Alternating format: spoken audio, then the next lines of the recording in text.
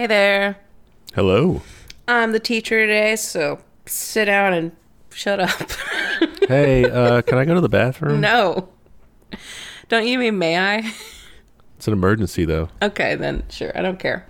Oh, I don't do that. So my philosophy is I'm not an English teacher. That's their job to say the annoying may I line. Also, like, who cares? Yeah, grammar is pretty much what you make of it. It's fluid. So. It grows with people. It's fine. Our English teacher audience is rapidly declining now. They are all just They all hit unsubscribe. turning off, unsubscribing. Yeah. Canceled. Okay. Well, today we're going to talk about the group MOVE and their encounters with police in 1978 and 1985. And yeah, let's just kind of get into it. Okay. Cool. Stop me if you have questions or comments or whatever. Will do. Cool.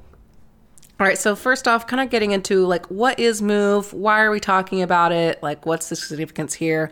MOVE is an organization, and it was, and still exists, actually. It's just, like, much smaller, actually. But it is a very hard to categorize movement. I would go ahead and say it's leftist, considering the list of things they support or protest are, like, pretty much on brand.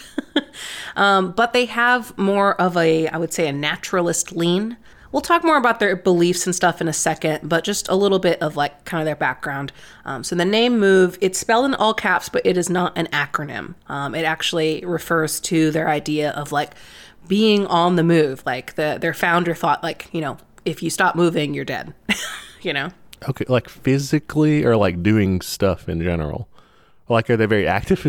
I think they're both active and activists. Okay. Yeah. All right, cool. So it's like I don't know, mentally I'm picturing, like, since it's not an acronym, it's like, move! That's a shout. I know, right? Well, they do actually, they say that to each other. They'll be like, on the move. Like, that's like one of their things when they see another that's member. a cool catchphrase. That's really cool, right? So this was founded in 1972 by John Africa. Quick note, you'll be hearing a lot of the surname Africa in this because most of the members, when they join, they take that as their last name. That they refer to themselves as a family a lot. And they also do it to, like, you know, honor Africa as, like, the mother continent. It is a largely black group. There are a few Latinx members from what I could tell, or there were at least during, like, some of the footage I was watching and stuff like that. So, but it is a largely black group. And a lot of people in the group will grow their hair out into, like, dreadlocks and stuff. Like, it has kind of that, like, Rasta vibe. So, yeah. Cool.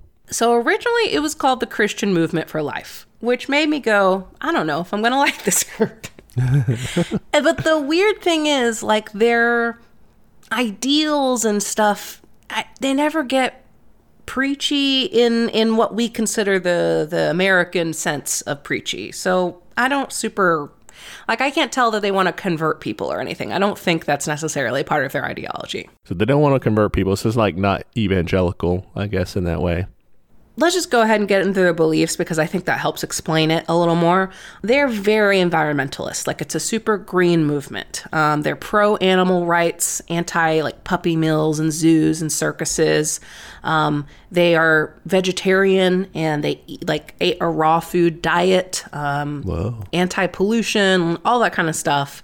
And the core of their belief is that, like, all life has value, including animals. So one thing they would do is they would just adopt every single stray dog they saw. That's awesome. Their house was full of dogs. I say that's awesome. It's also kind of probably at some point gets to be in the way. It's a lot. So I say they're hard to categorize because, like, a lot of resources and stuff out there will kind of try to put them into, like, a box on the left of, like, oh, maybe they're anarchist or anarcho-primitivist or something like that. But they don't really say that they are those things. I think they just, like, have stuff in common with those kinds of stripes. They are, like, anti-technology and kind of anti-society. They don't really prescribe to, like, science and medicine, and they homeschool all their kids. They do home births, like, stuff like that. Like, they're very much like, we're going to do our own thing over here. Interesting. Okay. This is kind of a mixed bag for me. I kind of like some of these things. It's kind of cool. You know, I mean, like... I like the animals, but I also like computers. Sure, but I don't know. I guess like we had in our Luddites episode, there's an appreciation for sort of angles of anti-tech stuff. Like, it does make sense the way the tech is applied in our world, within the Imperial core. The not medicine stuff, I mean, I like medicine. Like, yeah, right. I would like to keep my brain meds to make sure that keeps working. Yeah, but I mean, I've seen critiques of like big pharma and stuff, and how things are kind of like, well, it's all profit driven, right? So yes. It's like, oh, let's just prescribe stuff to like help you feel better in a shitty system instead of fixing it. So I mean, okay, I can get a little bit of it. One of the core aspects of the group, at least from like how I understood it, is that they see the whole system as inherently like just wrong and unethical and like is anti-life in a lot of ways. And so they are like for revolution, and they are like, the only ethical thing to do is to get the fuck out and do your own thing. Like they will not, they're very uncompromising in a lot of ways. Interesting. That reminds me, so in a similar way to like when we were talking about the Diggers, say, they kind of arrive at, a leftist movement from their belief system. It's not like they are leftists who also believe this thing. It's like their belief system is like, okay, well then we need to do some revolution and so we can uphold our beliefs. Yeah. And I think that core belief, I mean, to me at least, and maybe I'm like totally missing a source out there that has more about like their specifically Christian beliefs, but like they are so focused on like life and the equality of life, again, with animals and nature and like all that stuff. And, this was like in the 70s and 80s when this like stuff wasn't as popular. That was their core belief, is that life has value. So, if you view capitalism for what it is, which is, not so much for life. Yeah, and that makes for sure. sense. It's for bleeding the life force out of people. It is. A little more about John Africa, the founder. He had kind of a poor upbringing and background. He eventually got drafted for the Korean War, came back, and he moved to Powelton, which is a neighborhood in West Philly, and he joined this community housing co-op that basically was pooling money near the University of Pennsylvania in order to stop those from becoming like academic housing, because they're like, hey, like people live here too, like other people live here. Oh, okay, yeah. And that co-op actually helped him keep his home by purchasing it for him when he was like facing foreclosure. So he was kind of always involved in these like community-based movements. In 1972 is when he actually changed his name. His original name was Vincent Leaphart, but he changed it to John Africa. And that's kind of when he started working on his ideology. He got help from a guy named Donald Glassy, who was a social worker from UPenn. And he helped him write his book because he was kind of like functionally illiterate. And so he helped him write it, and it was called The Guidelines. Eventually, Africa and Glassy had a falling out, so he wasn't involved anymore. But they kind of used these guidelines throughout. And that really gets to all of the, I don't want to say pro-life because that's such a connotation, but the focus on life beliefs that they have. A couple of other points about their beliefs. They're definitely a Black liberation group. They're anti-racist. They're anti-cop. They did a lot of work for prisoners' rights, community housing, and highlighting elder abuse in the Black community. And they did a ton of mutual aid. So they move into this house on Pearl Street in West Philadelphia. One other thing, a lot of the membership were former Black Panther Party members. So if you recognize any names, that's where they're from. But they move into this neighborhood and just start getting to work. They do carpentry, they shovel snow, they sweep streets, they run a car wash, they help homeless people find housing, they help elderly people with home repairs, they help like formerly incarcerated people find work with like a rehab program, and they're just doing all this like for free just in the neighborhood. That's crazy. Yeah, that's super cool. How did they, maybe a technical question, but how did they like, I don't know, get the funds to do these things? So a few of them did have jobs, it seems like. So it wasn't like everybody didn't. But I think they also like, I want to say they grew their own food and stuff. So like they tried to be as self-sufficient as possible. They didn't have electricity. So I don't know how that worked, but okay. Saves on the power bills, I guess. Yeah. So yeah, I'm not sure exactly where the rest of their funding came from, though. Okay. But that's cool. They're sort of self-sufficient, direct mutual aid stuff. I think it's important to lay that groundwork because shit's going to get really bad in this story. Okay, so this is the first part of the movie. Things are good. We're getting the team together, and now the team is doing cool shit. And we're helping the community, helping ourselves. All right. Yeah. And I don't want to paint a totally rosy or biased picture here. One thing I do want to bring up is a lot of times this group gets called a cult. I don't think that's a particularly accurate term here. I watched this documentary called 40 Years a Prisoner. It's on HBO Max if you want to watch it. And in it, there was an interview with their defense lawyer, Joel Todd. He defended them in like an earlier charge, not like some of the big ones we're going to get to. But he was saying like, oh, well, I think their back to the nature plan is really impractical. So like, it's just incompatible with society. So if anyone tries to do that, like, you're crazy. And so like, that's why I think it's a cult. And I'm like, maybe you're right on how impractical it is. But like, I don't think that means it's like a cult. Because to me, that carries so much connotation of like evil or manipulative, you know? Yeah, it's similar to, you know, there's plenty of loaded words like this. It's you can like easily dismiss things. Yeah, you can easily dismiss, just like dehumanize groups and just say like they are not like regular people. They have the brains scrubbed out and you know, they believe anything that somebody tells them. No use in, you know, like it's puts them in a different category. I think a lot of people tried to pin John Africa as like, you know, like a cult leader kind of figure, but like it was a pretty non-hierarchical movement from what I can tell. Like, yeah, he was in charge, but like it didn't seem culty to me. One thing I will bring up is later in the movement's history, this is actually going to be after what we're talking about, but I want to bring it up now, is that there are some allegations of abuse within the movement. And it seems to be later, like in like the late 80s when different people were running it who like weren't John Africa. So things like pressuring young girls to marry and have children like at very young ages, like 14 and stuff like that. Okay, yeah, so that's not good. Pretty bad. Also some homophobic stuff. That one actually I think was John Africa, like saying homophobic stuff in like a sermon or something. I guess that stuff was happening at some point. I don't know exactly the timeline of all those allegations, but like those stories are out there. And if you want to look them up, we definitely have those sources listed in like our Patreon notes. But I don't want to paint this as like, this was a perfect utopian community. But I guess that being said, that like a lot of religious organizations have abuse accusations, not to say that that is an excuse, but like, I don't think you can just say you have abuse, therefore you are a cult.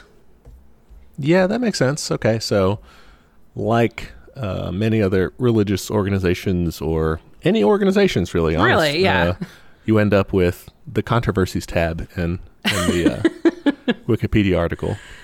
Yeah, we're gonna do some crazy controversy tabs later. All right, but just to paint the even picture, that's there. Yeah.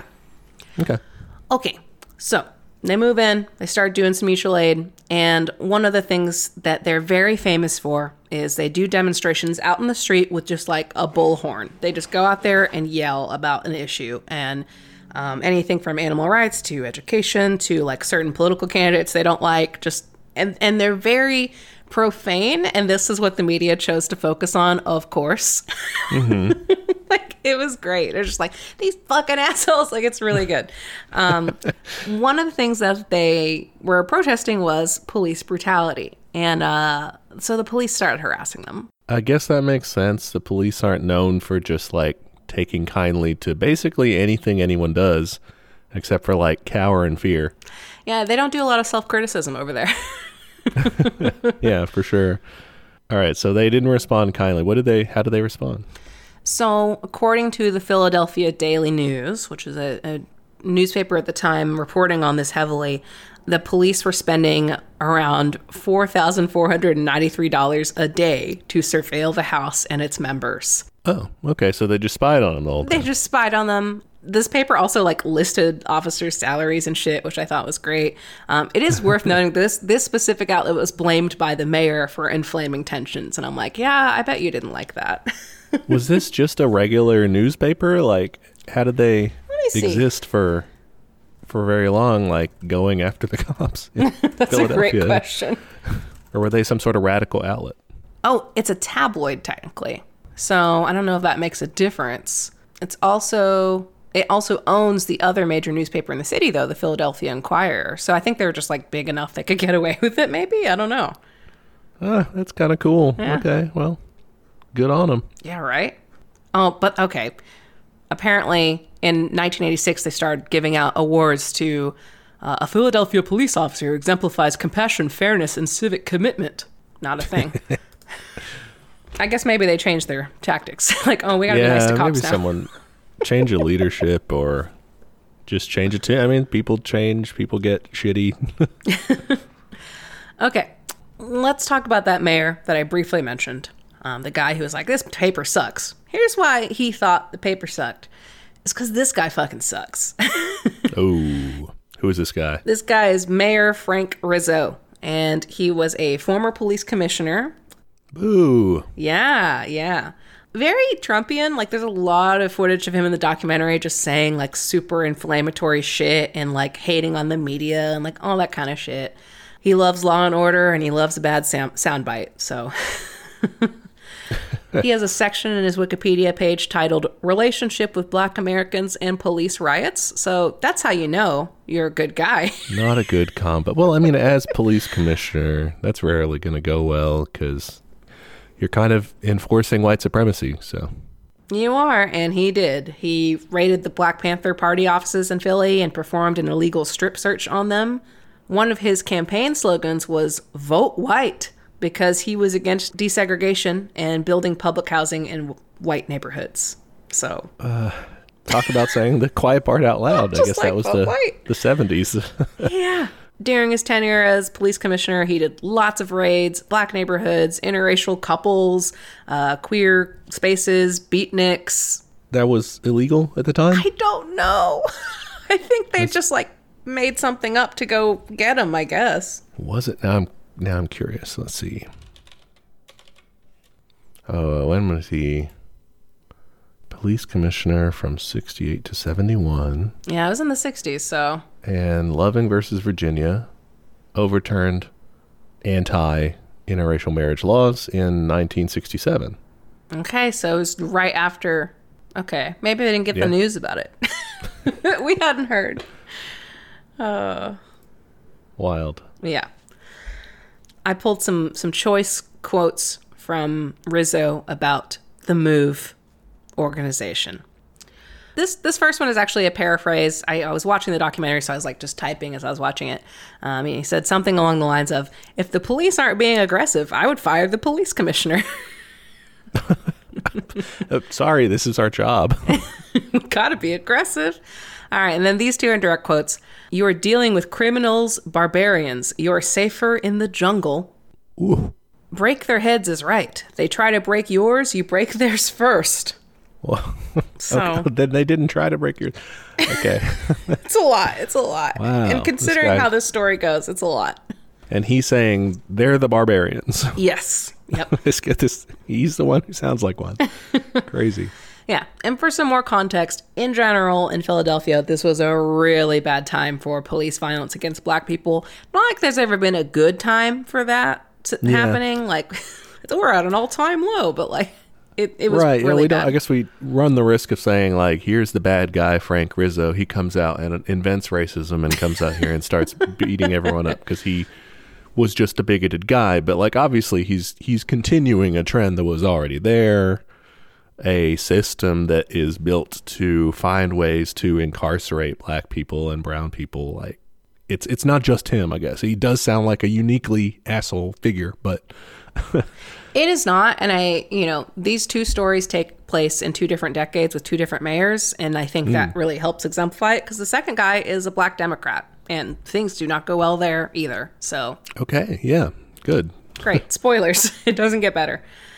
So, yeah, it was a really bad time for fatal shootings. The majority of those done by police were of young black men. There was a really big, not trend, I guess, but like a common practice was you'd have plainclothes cops posing as like an easy target to be robbed at like a subway station. They'd be in a wheelchair or something, or just like, I guess, like just look like they could be robbed for some reason. Just like walking around with a giant Just purse. a cartoon bag of money. Yeah, money spilling out of it. Just comically like grappling for keep like dropping my blind money. glasses on or something. Yeah. But yeah, they would pose like this, and they'd have another officer hiding out with them.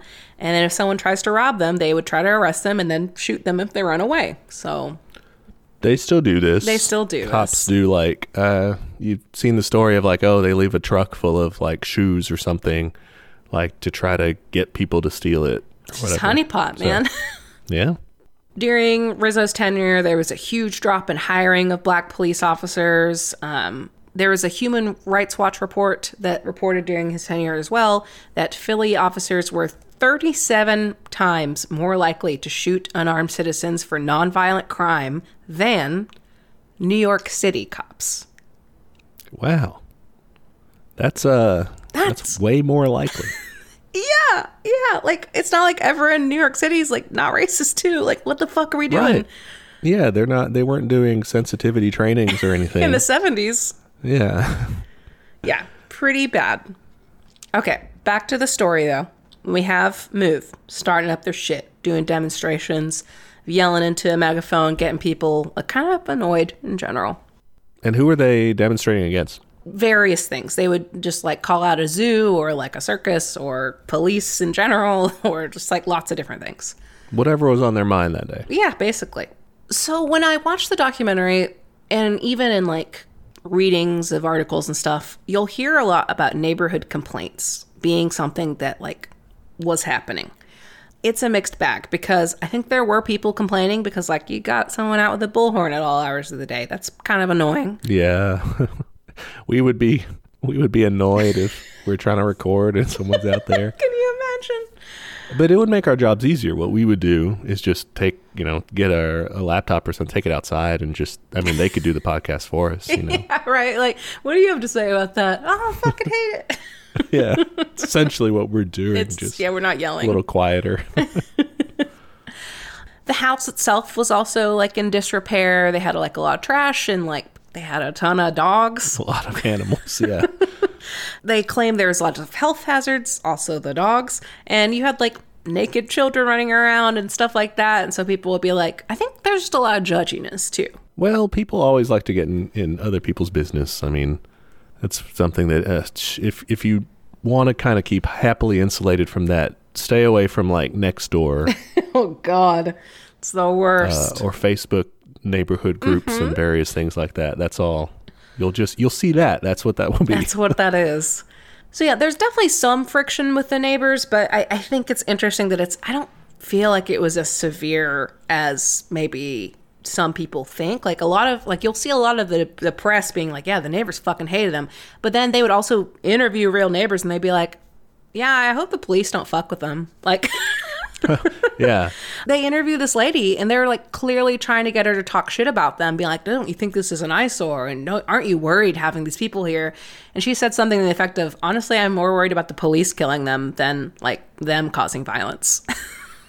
For real. That's a smart lady. It makes sense. Like you said, there's elements of how they live that probably do kind of irk people it's a nearby commune. them and stuff. Yeah. And it does sound a little bit like maybe health concerning or whatever. If you got like a lot of, I don't know if they were just adopting dogs or like if you had like other types of animals there too, if they like them all, then probably. I think they had cats. I might assume they would, but I know they had 48 dogs, which is just too many dogs. Yeah, for sure. But on the other hand, like we mentioned earlier, they were doing community activism and like serving their neighbors and all this. Like, yeah, there's going to be goodwill there too, and they might be like, it's not my bag. Like, I don't do that, but they're cool, But the police did not think they were cool. And due to their intense surveillance, they just started arresting people. They would often cite their use of profanity as inciting a riot. They would charge them a lot with terroristic threats, which is apparently like a pretty low bar at the time in Philadelphia. Like you'd just be like, I'm going to fuck this up. And you'd be like, that's a terroristic threat. So they didn't say parody after everything they were saying. They should just wear a shirt or something that says parody. Like everything I say is a parody. That's anyway, fuck the man. Yeah. They also had weapons charges, which we'll get to the weapons disputes. There's it's unclear if that was called for. I mean, it definitely wasn't called for in their response, but Well, yeah, and it's also, again, we get back to why are there weapons charges there in the first place, or laws about like who regulating who can carry and all that stuff. A large part of that is designed to criminalize black and brown people just existing or defending themselves. If we go back to the Black Panther demonstration in California, it was Governor Ronald Reagan who was all of a sudden like, oh, no, we're going to do No gun guns. control because black people are carrying guns. yeah, definitely true. Like, I don't see a lot of white people getting arrested for the same thing. And like, I listened to Rev Left Radio's episode on this, and I mean, one, I highly recommend it if you want to know more or just like a different angle on it or whatever. Yeah, no, those guys are great. Yeah. But they kept bringing up like, well, you never see this kind of treatment for far right groups because they're Yeah. the same as the cops, first off. They're the same They're people. their paramilitary wing of the cops. Yeah. They started arresting some MOVE members. In March of 1976, a group of these members end up being released from prison. And some members were like outside greeting them and celebrating, and cops interpreted this as a riot and violently broke up this group. In the struggle, you have Janine Africa, and she was shoved because she was trying to like protect her brother, I think, who was involved in this fight. And she fell and dropped her baby, who was 3 weeks old, and he was killed. Whoa. Yeah, So the cops killed a baby the cops killed a baby. for by trying to stop a celebration that they said, oh, you're too happy, that's a riot? Essentially, yeah, it's gonna get worse. Hold onto your butts. Worse than killing a baby. Oh, yeah. Okay. The MOVE members that were there, they were all beaten. This apparently is not an isolated incident. According to MOVE, 3 of their members had previously been beaten while pregnant and had miscarriages in different incidents. And when I say it gets worse, this is how the police denied the death of this baby, whose name was Life Africa. Since it was a home birth, the baby didn't have like a social security number. Yeah. And so the police tried to claim the baby didn't exist. They made up the baby. It was a hoax. They also denied them beatings, but yeah, duh, of course they would. Also a hoax, yeah. So MOVE invited like city council members to their house to view the body of the baby. Wow. Yeah. Did they go? They went. They like had dinner with them and then went to like the basement and saw it, and they wouldn't give up the baby for like the body up for an autopsy, but like they're kind of understandable honestly at this point Yeah. if the system is so fucked. Like, Right, yeah. Give it to the people who hired the people to kill your baby. yeah. You know? Because, I mean, they're not the police, but they are like in They're charge buddies. of the government that runs it, so. Exactly. No officers were charged in this, and instead, in fact, they charged the members who were beaten by the police instead. Or what? What is the charge of that? Getting The your face- inciting a riot thing. Oh, wow. Yeah. So in response, MOVE is like, well, we gotta get our shit together. So they start fortifying their house. They board up their windows. They build like a barricade. They start doing like drills with guns and like dressed in fatigues and shit. And, you know, this makes people very nervous. 3 more of their members end up getting arrested, which that'll come back later. They get arrested for inciting a riot. Again, pretty easy to do. You can just like be rude around a police officer. Yeah. You're Apparently. doing your daily rant and you swear, inciting a riot. That's a riot. You dance for joy because your friend's out of prison, riot. You tell a really good joke. Ah, that's a riot. Anyway, A little levity. we gotta break it up a little bit. But okay, again, I was watching this documentary and I think it was a really fascinating parallel to a lot of movements today because there's so much focus on respectability politics, so much focus on their use of profanity. Almost any time they interviewed a journalist, they're just like, I just don't get why they like had to swear so much. I think they really hurt themselves by doing that. And I was like, their baby got killed. Like, what Yeah. the fuck? Shouldn't have swore. Insane. It's crazy. The respectability stuff is just very... I get having the discussion from a tactical level, but what I don't get is...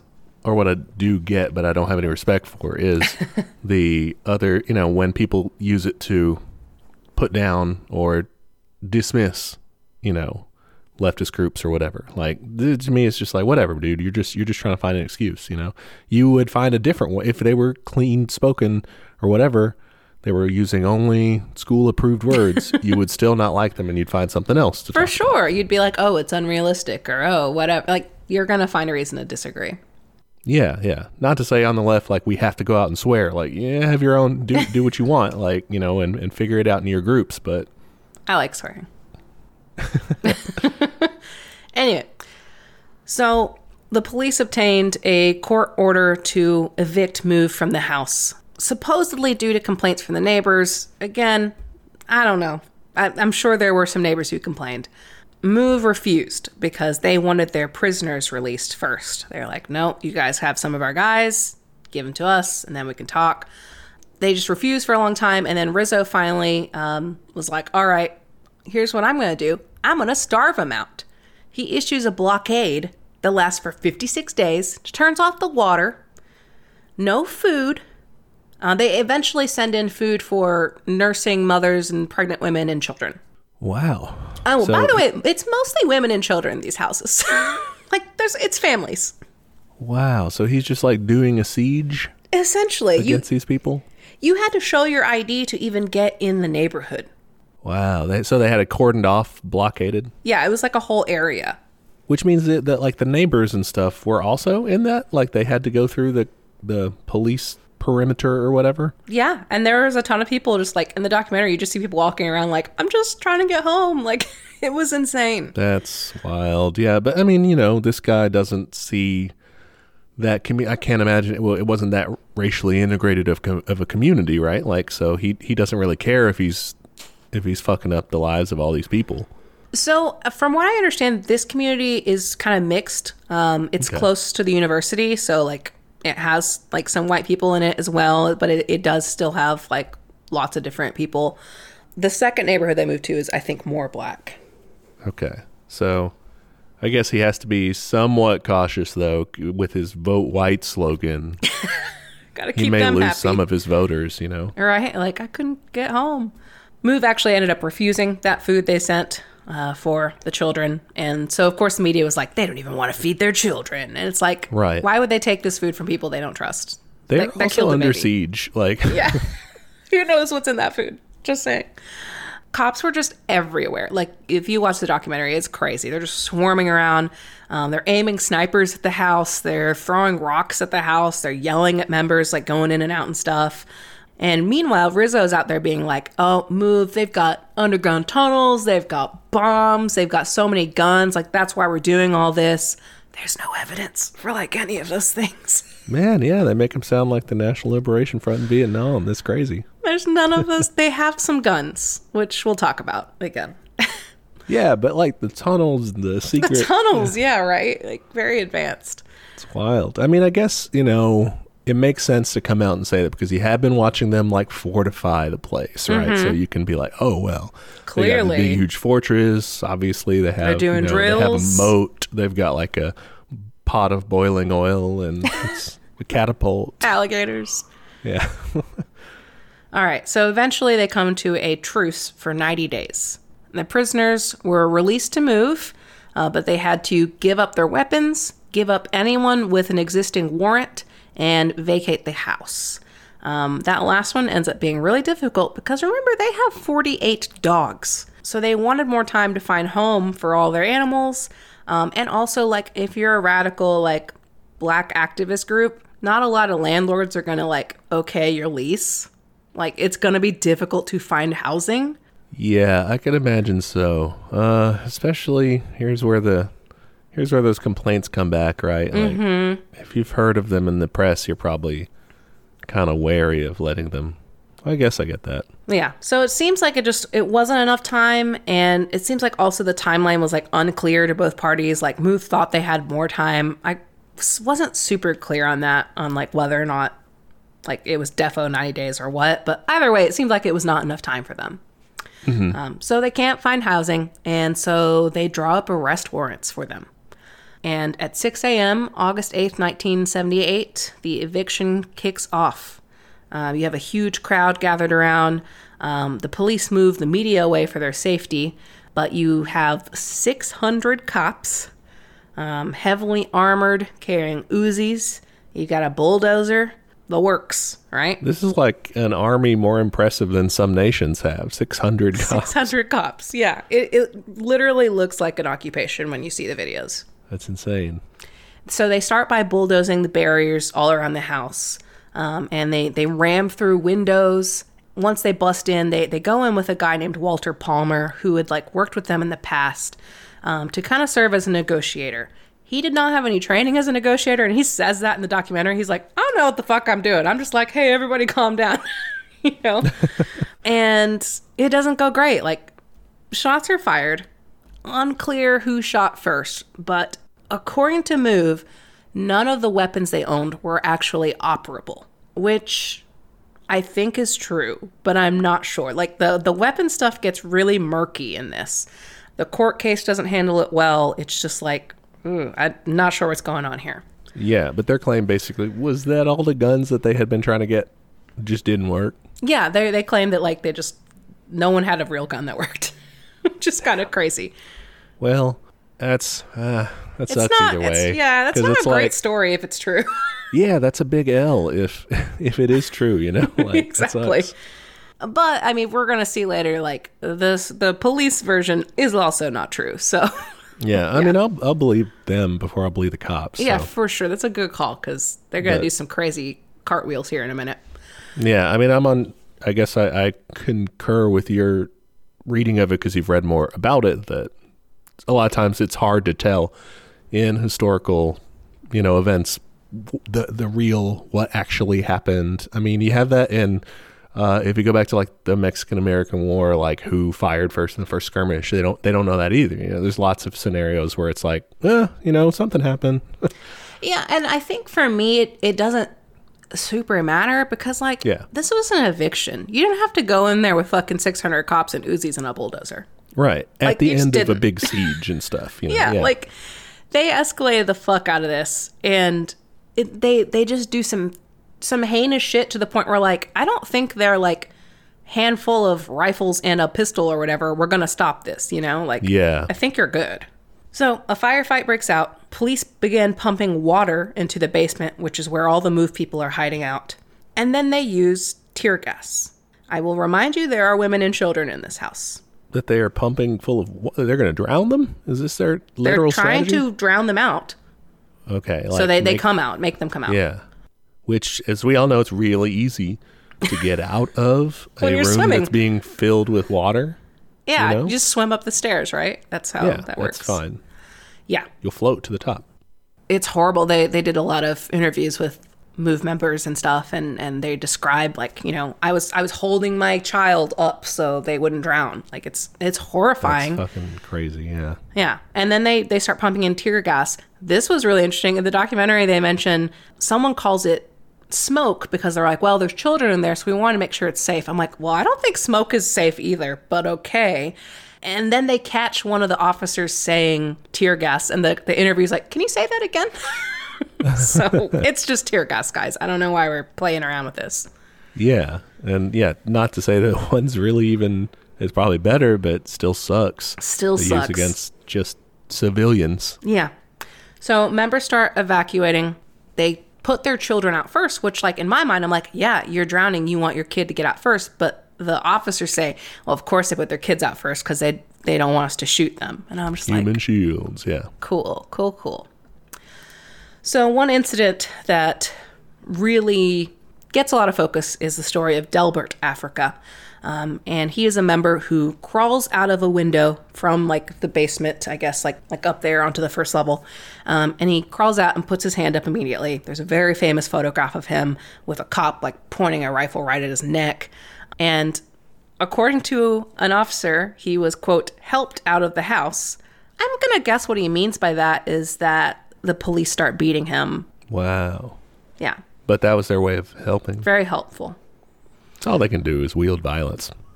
Really? Yeah. Remember how, like, the police ordered the media to move away? Mm-hmm. Thankfully, one pair of reporter/photographer team, they went up to a neighbor's house to get footage, and they managed to capture this footage. And it was like, this is one of the earlier documented footage of police brutality against black people. So they caught this beating. And they claim like, okay, yeah, the reason we were beating him is because we were worried he's laying on top of a missing gun from an officer. The reason that gun was missing is because it goes flying out of this officer's holster as he's kicking Delbert on the ground. Yeah. Wow. So he completely made up. Just completely paradoxical. Like, no.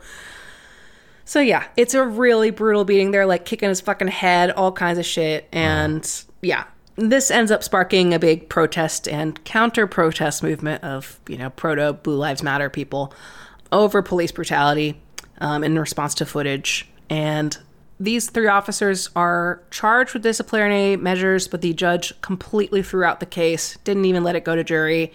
The judge seemed offended that they were even charged. Wow. Yeah. I mean, that's what it's still so hard to get convictions on police officers. It's hard to get them put on trial in the first place, but yeah, it's crazy. Where did anyone die in that altercation, this big shootout? 1 officer is killed, James Ramp. According to eyewitnesses, it is unclear whether or not the fatal shot came from the basement and where the MOVE members were, or it was friendly fire. I think it was friendly fire, guys, because the ballistics report does not match up. Plus, their guns don't really work, probably. Probably not. And here's all the fucking evidence that says it was not them. No forensic evidence was presented that successfully tied MOVE to the weapon used to kill Ramp. 1, the women didn't even handle firearms. They didn't even face weapon charges, but they still got charged for the murder of Ramp. So explain that to me. I don't understand that one. They got mage hand and they psychically used it, I guess. Yeah. There were no fingerprints on the supposed murder weapons. The guns were also weirdly clean and not kept in a proper evidence locker. I mentioned their cleanliness because immediately after this shootout is done, within hours, they start tearing down the house. So but you found the gun? You took the time. Yeah. They destroyed that house. And Rev Left was talking about how, I think they learned from the murder of Fred Hampton to, don't leave a crime scene. Yeah, that's a good point, because they, after that, the Black Panthers, took people there to show them, look what they did to him, and just, gave gruesome tours, not just to gross people out, but to say, this is what the cops do, Yeah, and, ballistically, their story does not make sense, Yeah. They end up arresting 9 of the MOVE members, and they charge them all together. The judge says since they were a family, they could all face the same charges. Nice. Family values judge over here. Right. Back to the evidence. Nobody was armed when they were arrested. There were no gunpowder residue on any of the MOVE members, so it doesn't seem like they even did a shot. And this to me is the kicker. Ramp was shot in the back of the head and angled downwards through his body. MOVE was in the basement. Yeah, it's a wild shot from the MOVE guys. They did some magic missile shit. Yeah, that's okay. So yeah, that definitely sounds like that was friendly fire, which happens all the time. All the Cops time. Are great at shooting each other. In addition to shooting other people, they're great at shooting black each people. other. Yeah, that's their second favorite kind of shot. No, and there was lots of confusion, or I guess in the analysis of both of these incidents that we're going to talk about. There's just very sloppy planning, the way they had people positioned and stuff. It's this is a bad plan, guys. You're gonna get friendly fire with this, and guess what? They do. Let's all circle the place and just start shooting. This should be fine. Yeah.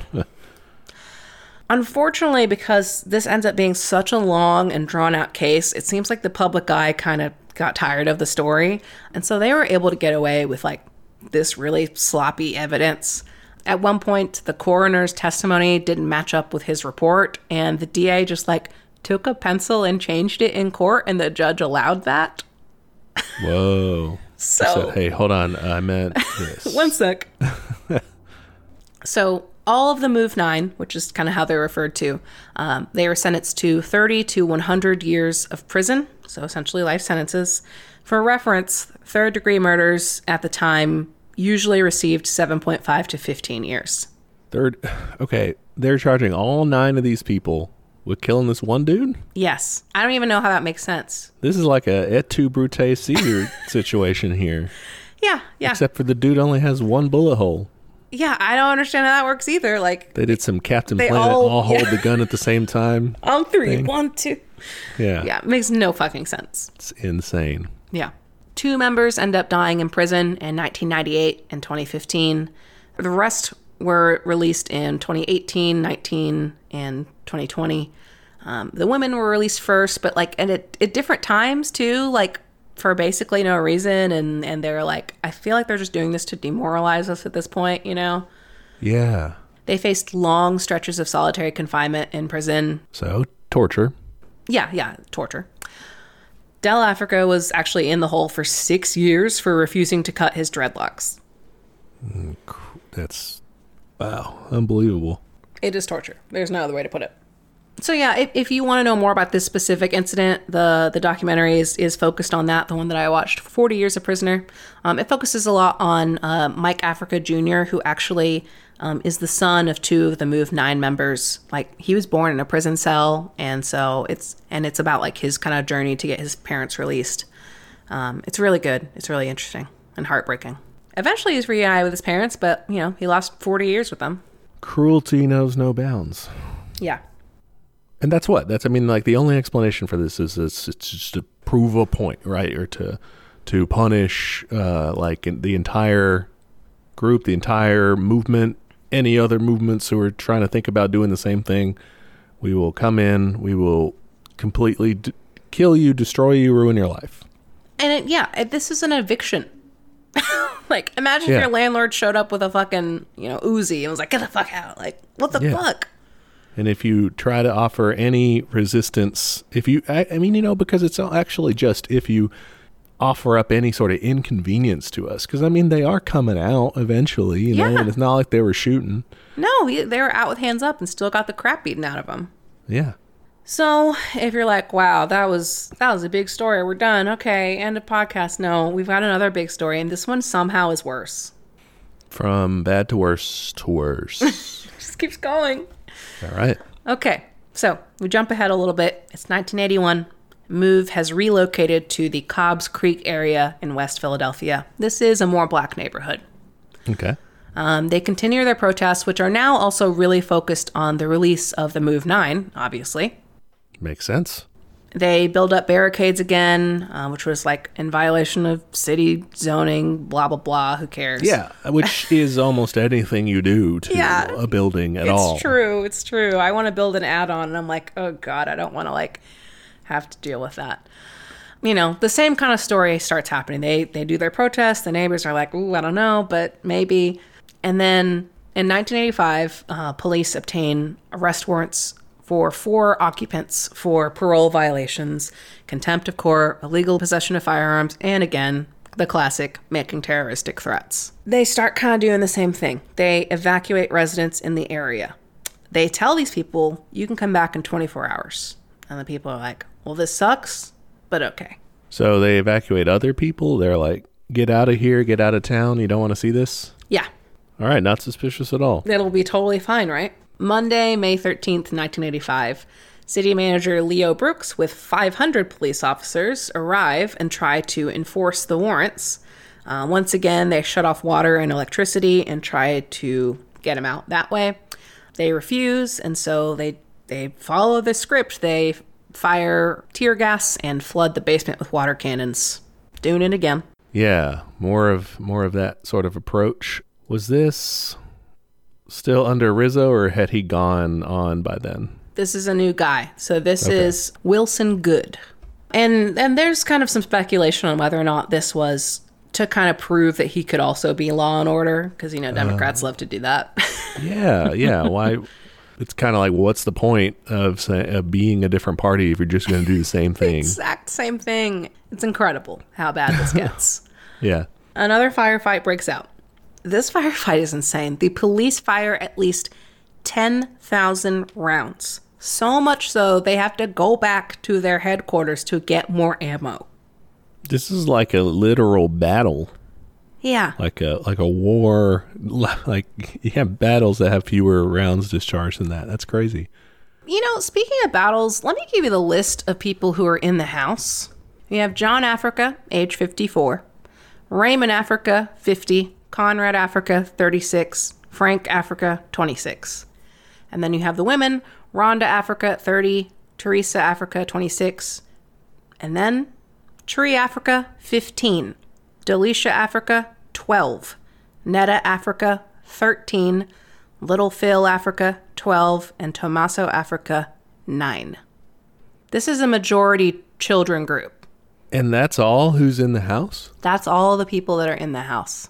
Versus 500 soldiers shooting 10,000 rounds? Yes. Wow. They essentially treated the children as combatants. They said, we assume they're going to be shooting back, I guess. And so that's what they did. Like someone came out and said that? I believe so. I'm trying to remember where I heard that one on Rev Left too, but I don't remember the exact source on who said that. I mean, yeah, I'm sure that was in the planning. They were like, yeah, we got to account for even what if the kids come at you with a worst case scenario sort of planning or whatever. So, all right. Oh, and their list of weapons they had against these 10,000 rounds, they had 122, 2 pistols, and a shotgun. That's their arsenal? That's their arsenal. They're way worse off than before. I guess before, at least those were maybe inoperable versus... That's all they had. Versus all and 500 troops. Essentially just like Looney Tunes shoot up the house. Like completely Swiss cheese the place. Yeah. It makes no sense. That sounds like it's just an extermination.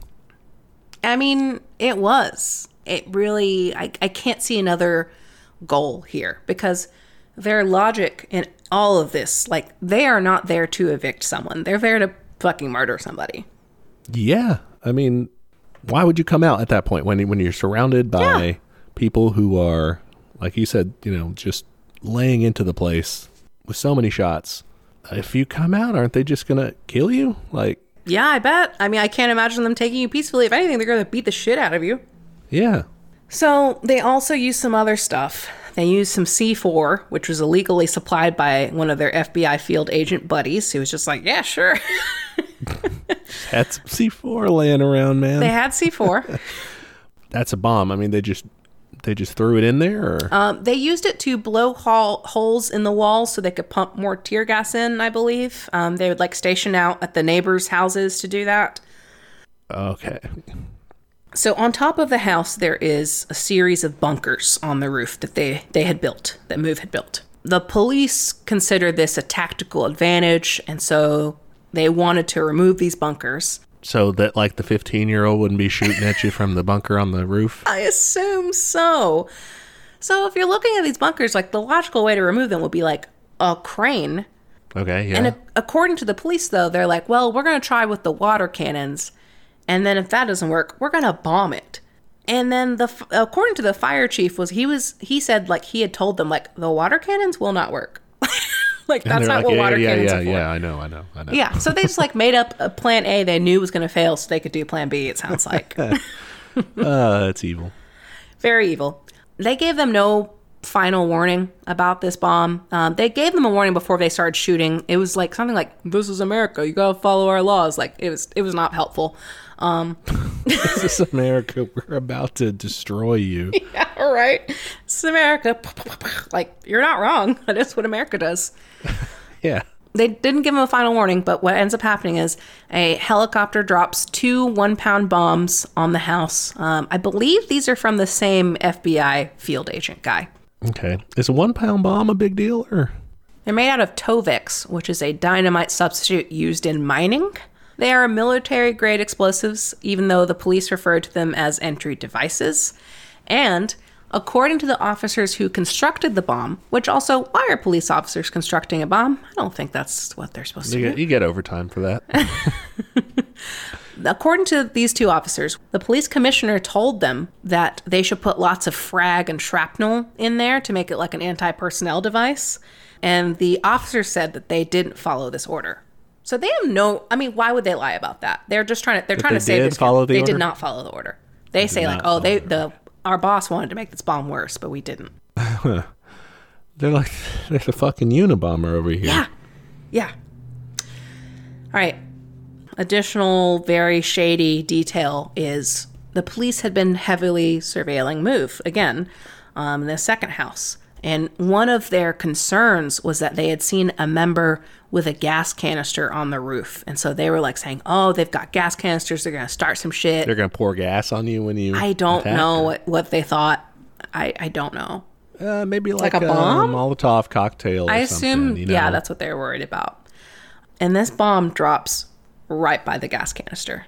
Conveniently. Which they defo knew about. Yeah. Like, there's photos of it. Yeah. Okay. And I guess I shouldn't have said, it's only a 1 pound. I mean, like, it doesn't matter. Like, you were still dropping a bomb. On a house with children in it. Yeah. So small or not. But then in addition, you're also dropping it exactly where you know. There's a gas canister. Okay. Yeah. All right. This quote from the mayor fucking makes me so mad. The one thing that we did that went wrong was when the percussion grenade was dropped. It caused a fire. That was an accident. I was as saddened by that as anyone else. I do not believe that was an accident. No. Your guys... Yeah, I guess there's a world where the police just keep him in the dark on it, and they're just like, oh, man, we didn't know, and they just lie to him. But, maybe he did know about it. He ordered this thing in the first place, right? This is the mayor, you said Wilson Good? Yeah. Like, how can you... Dude, it doesn't... Yeah, best case scenario is you didn't know about the tactical parts or whatever. You didn't approve of the individual little moving parts of all of it. But at the end of the day, you still ordered this. You still ordered a bomb. Yeah, or at the very least this siege on your own people, dude. Yeah, and one thing that I found really striking was that they could have just arrested these people earlier. There wasn't a barricade this time. They evacuated the neighbors, but they didn't it didn't seem like they cut it off as hard as they did before. You had Move members leaving every day to exercise or go get groceries or whatever, including the children. They could have gotten the children out anytime they wanted to. They let them go back that day knowing that the next day they were coming in? Yeah. All right. Yeah. They wanted to kill all these people. I don't see another explanation. No, for sure. That's the reason. Why did they want to do that? What was the motivation? Just that they were uniquely evil people, or that this is what the system does to people who challenge it, in a meaningful way? I think so. I mean, it's really hard to understand how this could escalate so quickly and so badly. I mean, I guess, yeah. And again, I just think of the complete and total mismatch of firepower that I'm like, why did you have to completely annihilate this house and these people and these children? Yeah. Making an example. So they bomb the place. How does this go? It catches on fire from the explosives. According to the chair of the Special Investigative Commission that happens later, the commission found that when the fire first started, you could have put it out with a bucket of water. It was very small. But police and firefighters were instructed to not put out the fire until the compound was destroyed. So these motherfuckers sat around for 1.5 hours until they finally started their water cannons. In the meantime, 65 houses burned down. Whoa, they were in the one, right? But they just let the whole block go? They let the whole block go. Okay. Yeah. All right. Yeah. And they told those people, oh, you can come back in a day to I was burnt say, house. these are the people who they just evacuated. Yeah. Don't worry about it. You'll be fine. Come back tomorrow. And then they have to come back to... Nothing. The whole block got burned down. Over 60 houses. It's in... And and I think this is where it's important to point out, this was the mostly black neighborhood. They didn't give a fuck. Yeah. I was going to say, I'm sure that the government had the city government was like, oh, let's put you up in a apartment that we're going to pay for because we burned down your place. No, nothing like that, right? They So they rebuilt the houses, but apparently the construction was so shitty that they ended up having to redo it, and like it cost way more. And eventually people just left. Like a lot of people just were like, this is not worth it. Yeah, Yeah, today most of the houses are still vacant. So they burned the place down. What happened to the Move members who were there? So this is disputed, but I definitely believe Move on this one. Move members started to evacuate, and police shot at them. So they went back in the burning house. They killed them. They burned them alive. Yeah, basically shot them to force them back in, and then they died in the fire? Yeah, according to that same chairperson, police officers denied using gunfire, though it is unclear why Move members would choose to run back into the fire. Yeah, very unclear. Yeah, what would make them do that? Like, it's irrational. It's not so irrational just to stay, I guess. You could say, like, I'd rather not go out there. But if you made the choice to like try to leave, to escape first, and then, that's obvious. 6 adults and 5 children die. Only 2 members survive, 1 adult and 1 child. And this is why I'm inclined to believe this story, because the child grows up and ends up not being a Move member anymore. Birdie, Africa. Mm-hmm. Ramona is still a Move member. And they're both of them say that this happened, that they and other people tried to escape, but were herded back in. But they managed to get out, I believe. Actually, one officer helps them escape, and he actually has to quit the police department because he's harassed about it so much. He is labeled an N-word lover. Wow. That's why we say all cops are bastards. No good cops, guys. The good cops. They'll get run out. the cops that you love. Well, here's, they're not cops. Like the legit actual good cops. They're not cops. Really cops. They quit. The quote unquote good cops are the ones who maybe they think like that, but they are fine with covering up. Mm-hmm. They're fine with having the back of the other assholes. Yeah. Those are the ones that stay.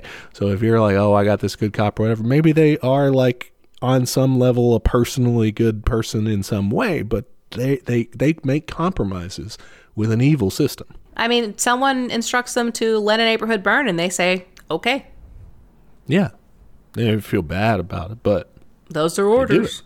Also, both Ramona and Birdie claim that others escaped with them and actually successfully got out, but all the bodies were later found in the basement. So it's like, ooh, did they get killed later and then just placed there? Or like, what happened? Wow, yeah. And again, the second guy has no reason to lie because he's not part of Move anymore. So, but they were, all right, these 2 people escaped. Were they kids or adults, or 1 kid and 1 adult? 1 kid and 1 adult. Ramona was... But I think Ramona was like in her 30s or something, and then Birdie was the young one. He was 13. But both of them say there were other people. Yeah. Okay. Memory is a weird thing, and obviously kids are... And also, very traumatic event to try to remember perfectly. Yeah. All the same. If they did escape but then were killed and shoved in there, that's just another level. I mean, I don't know how much worse it makes it, honest, because it's just so bad. All of it is so bad. Just genocidal stuff. Included in these deaths were some of the children of the Move 9 who were like still in prison, and they were like told about it in prison. Like, your kids got burned alive. Yeah. So by the police. Overall, you have 250 people displaced from their homes. The neighborhood ended up mostly being bought out by the city. And it seems like it never really recovered in terms of like a full population and stuff. So what did I know you mentioned they had an investigation. They built some houses or whatever. Did they do anything else? Not much. Before we get to that, I have one other point I wanted to make. Yeah. So one thing I read in the North Philly Free Press, this was part of a pattern of Black people getting regularly killed in fires with very little action done to save them. First responders would take a really long time to respond to fires. You also had a ton of absentee landlords, which meant you had a lot of neglected wiring. Black fire victims were also often blamed for their own deaths.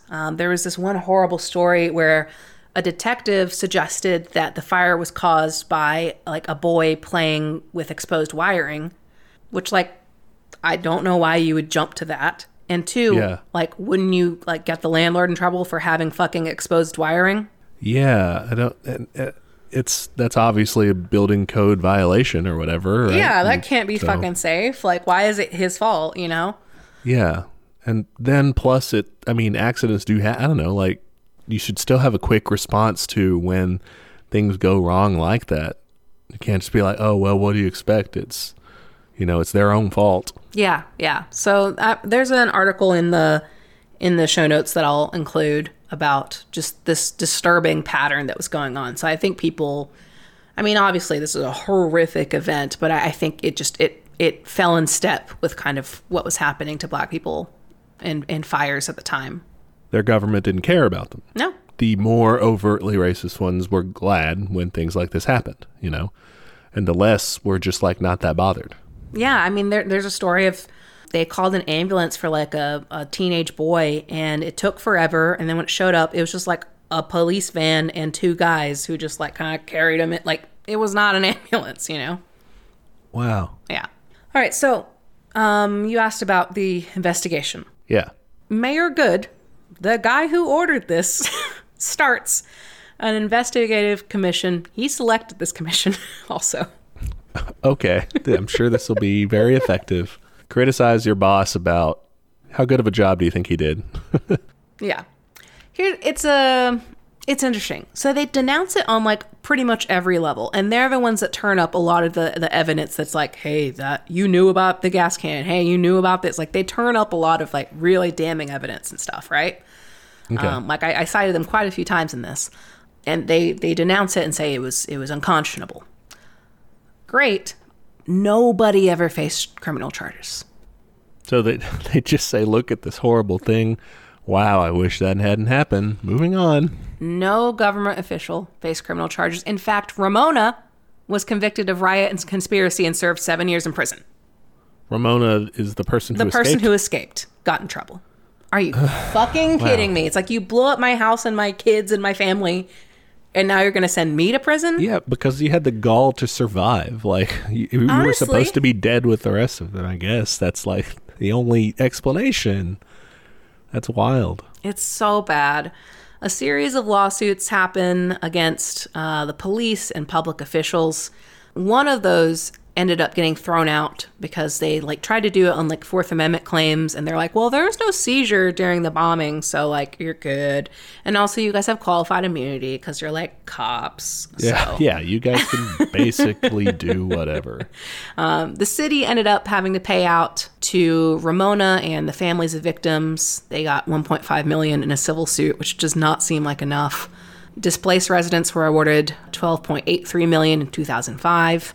It's also worth noting that one of the journalists in this time, who was a former Black Panther, Mumia Abu-Jamal, he was very sympathetic to MOVE, and he covered them extensively and actually quoted them and, told their side of the story. He was later arrested for killing a police officer, and guess what? No ballistic evidence actually connected him to the crime. He was just there. Yeah, he was basically framed on that, if my understanding of I believe it is correct. Yeah. He got out of death row, but he's facing a lot of like excessive medical neglect right now in prison. They're basically trying to kill him, I think. Yeah, he's still incarcerated, correct? Yes, he just as far is as no I longer know. on. Okay, as far as I know, yeah. Because I knew a lot of his recordings were like from death row. I think that's what it was called, but now he's okay. But he's still incarcerated. Yeah, and as we just saw, they will bomb kids, so they will basically do anything. They'll find one way or another to kill you. Oh, yeah. All right. Do you want to guess the date that the Philadelphia City Council formally apologized for the bombing? Never. Or do they? Eventually, in 2020. Whoa. I was expecting at least a good 2010 number or something. No, it took them that long to be like, yeah, we probably shouldn't have bombed our own citizens, huh? It's so bad. That's just... And then, even so, they do that. But look at, the paltry restitution they did for that, or the no one like facing charges about it or anything? No justice. And in fact, this is the last horrible icing on this just terrible cake. Just not a good bake, folks. The remains, unfortunately, have a story here. The city claims that the remains went unclaimed by the families. But in 2017, the health commissioner, Thomas Farley, ordered the remains to be cremated without identifying them or contacting the family to make sure that, like, that was okay. Also, why did you have them until 2017? Seems like a long time just to hang on to remains. Just they're in a box somewhere, I guess. And then why all of a sudden you're just like, cremate these? Like, we got to save room? I don't know, but the crazy thing is that the bones of 2 of the children killed in this bombing, when they made that order to cremate, they found out that those bones were gone. They were being used to teach fucking forensics at the University of Pennsylvania and later at Princeton. These bones were being used they were kept in a cardboard box on a shelf. That's just dancing on the grave, man. It really is. It's so horribly... These are children. Children's bones. You know, man, one of those police chiefs or sergeants or whatever, those guys, you know? Mm-hmm. One of them was like, hey, this will be funny. Yeah. Last little laugh. Yeah. Somebody's cousin is a professor like, oh, I got some bones. Like, what the fuck? Yeah. Oh, my goodness. Yeah. And in case you're wondering, oh, did that Thomas Farley guy get any comeuppance? No, he was appointed as an executive in D.C.'s Office of Community Health Administration. So, still working. That should be fine, yeah. Yeah. The guy has a section on his Wikipedia called, like, Children Bones Mishandling, but let's make him our health guy. He probably knows what he's doing. Not about children's bones. Everything else he more good. Or less can figure out, yeah. Bad at bones.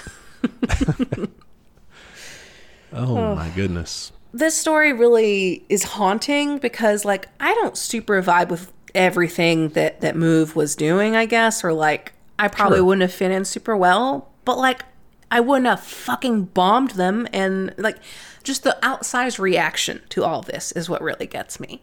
Yeah, just provoking an incident and then coming in and stomping all over the place, like, and killing.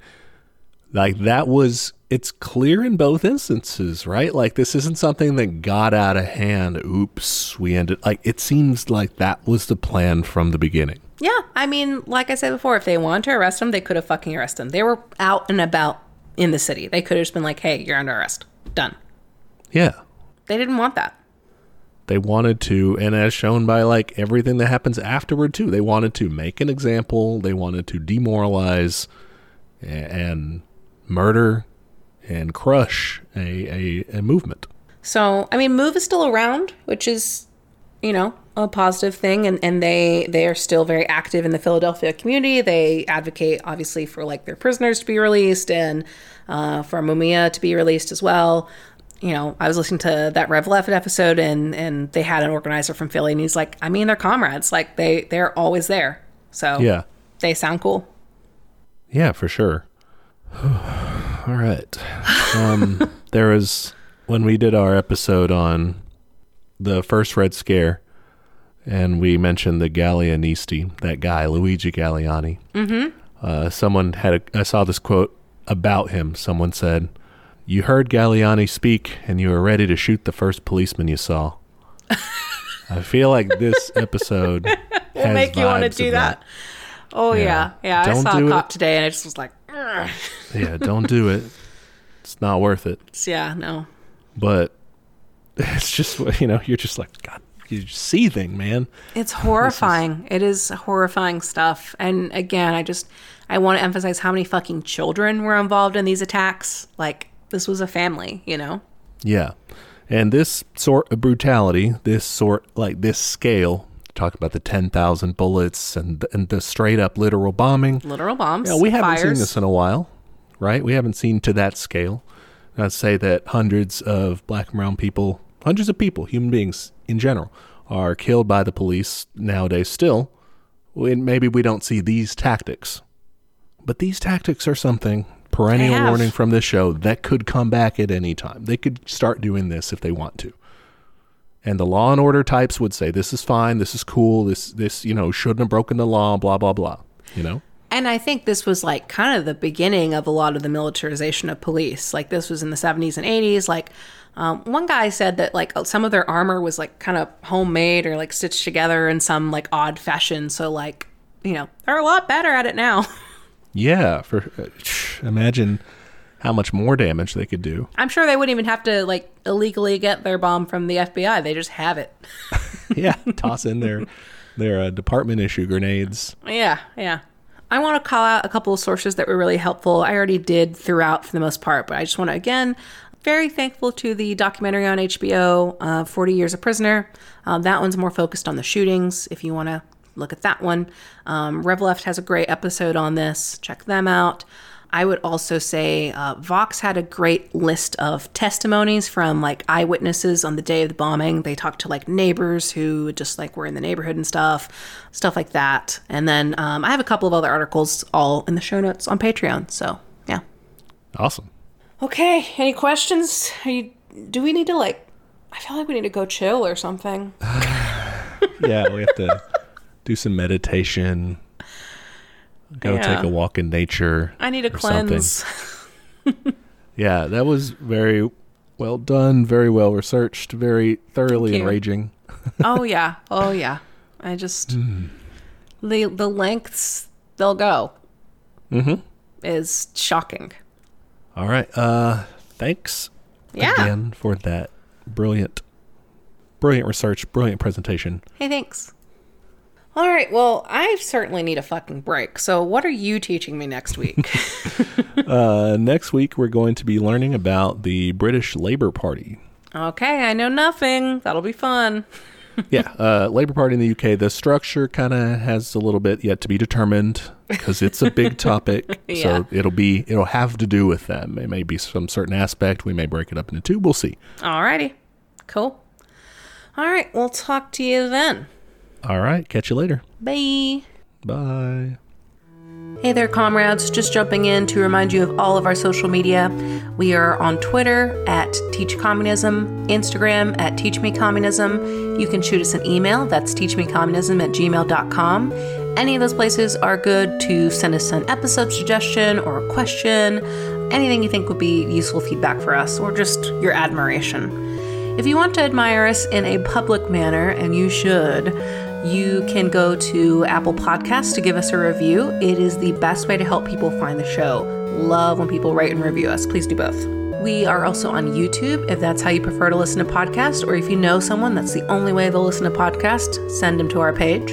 And we have a Patreon. For $5 a month, you get access to our notes for each week's episode, including the backlog of notes, which is a very handy resource for up-and-coming commies.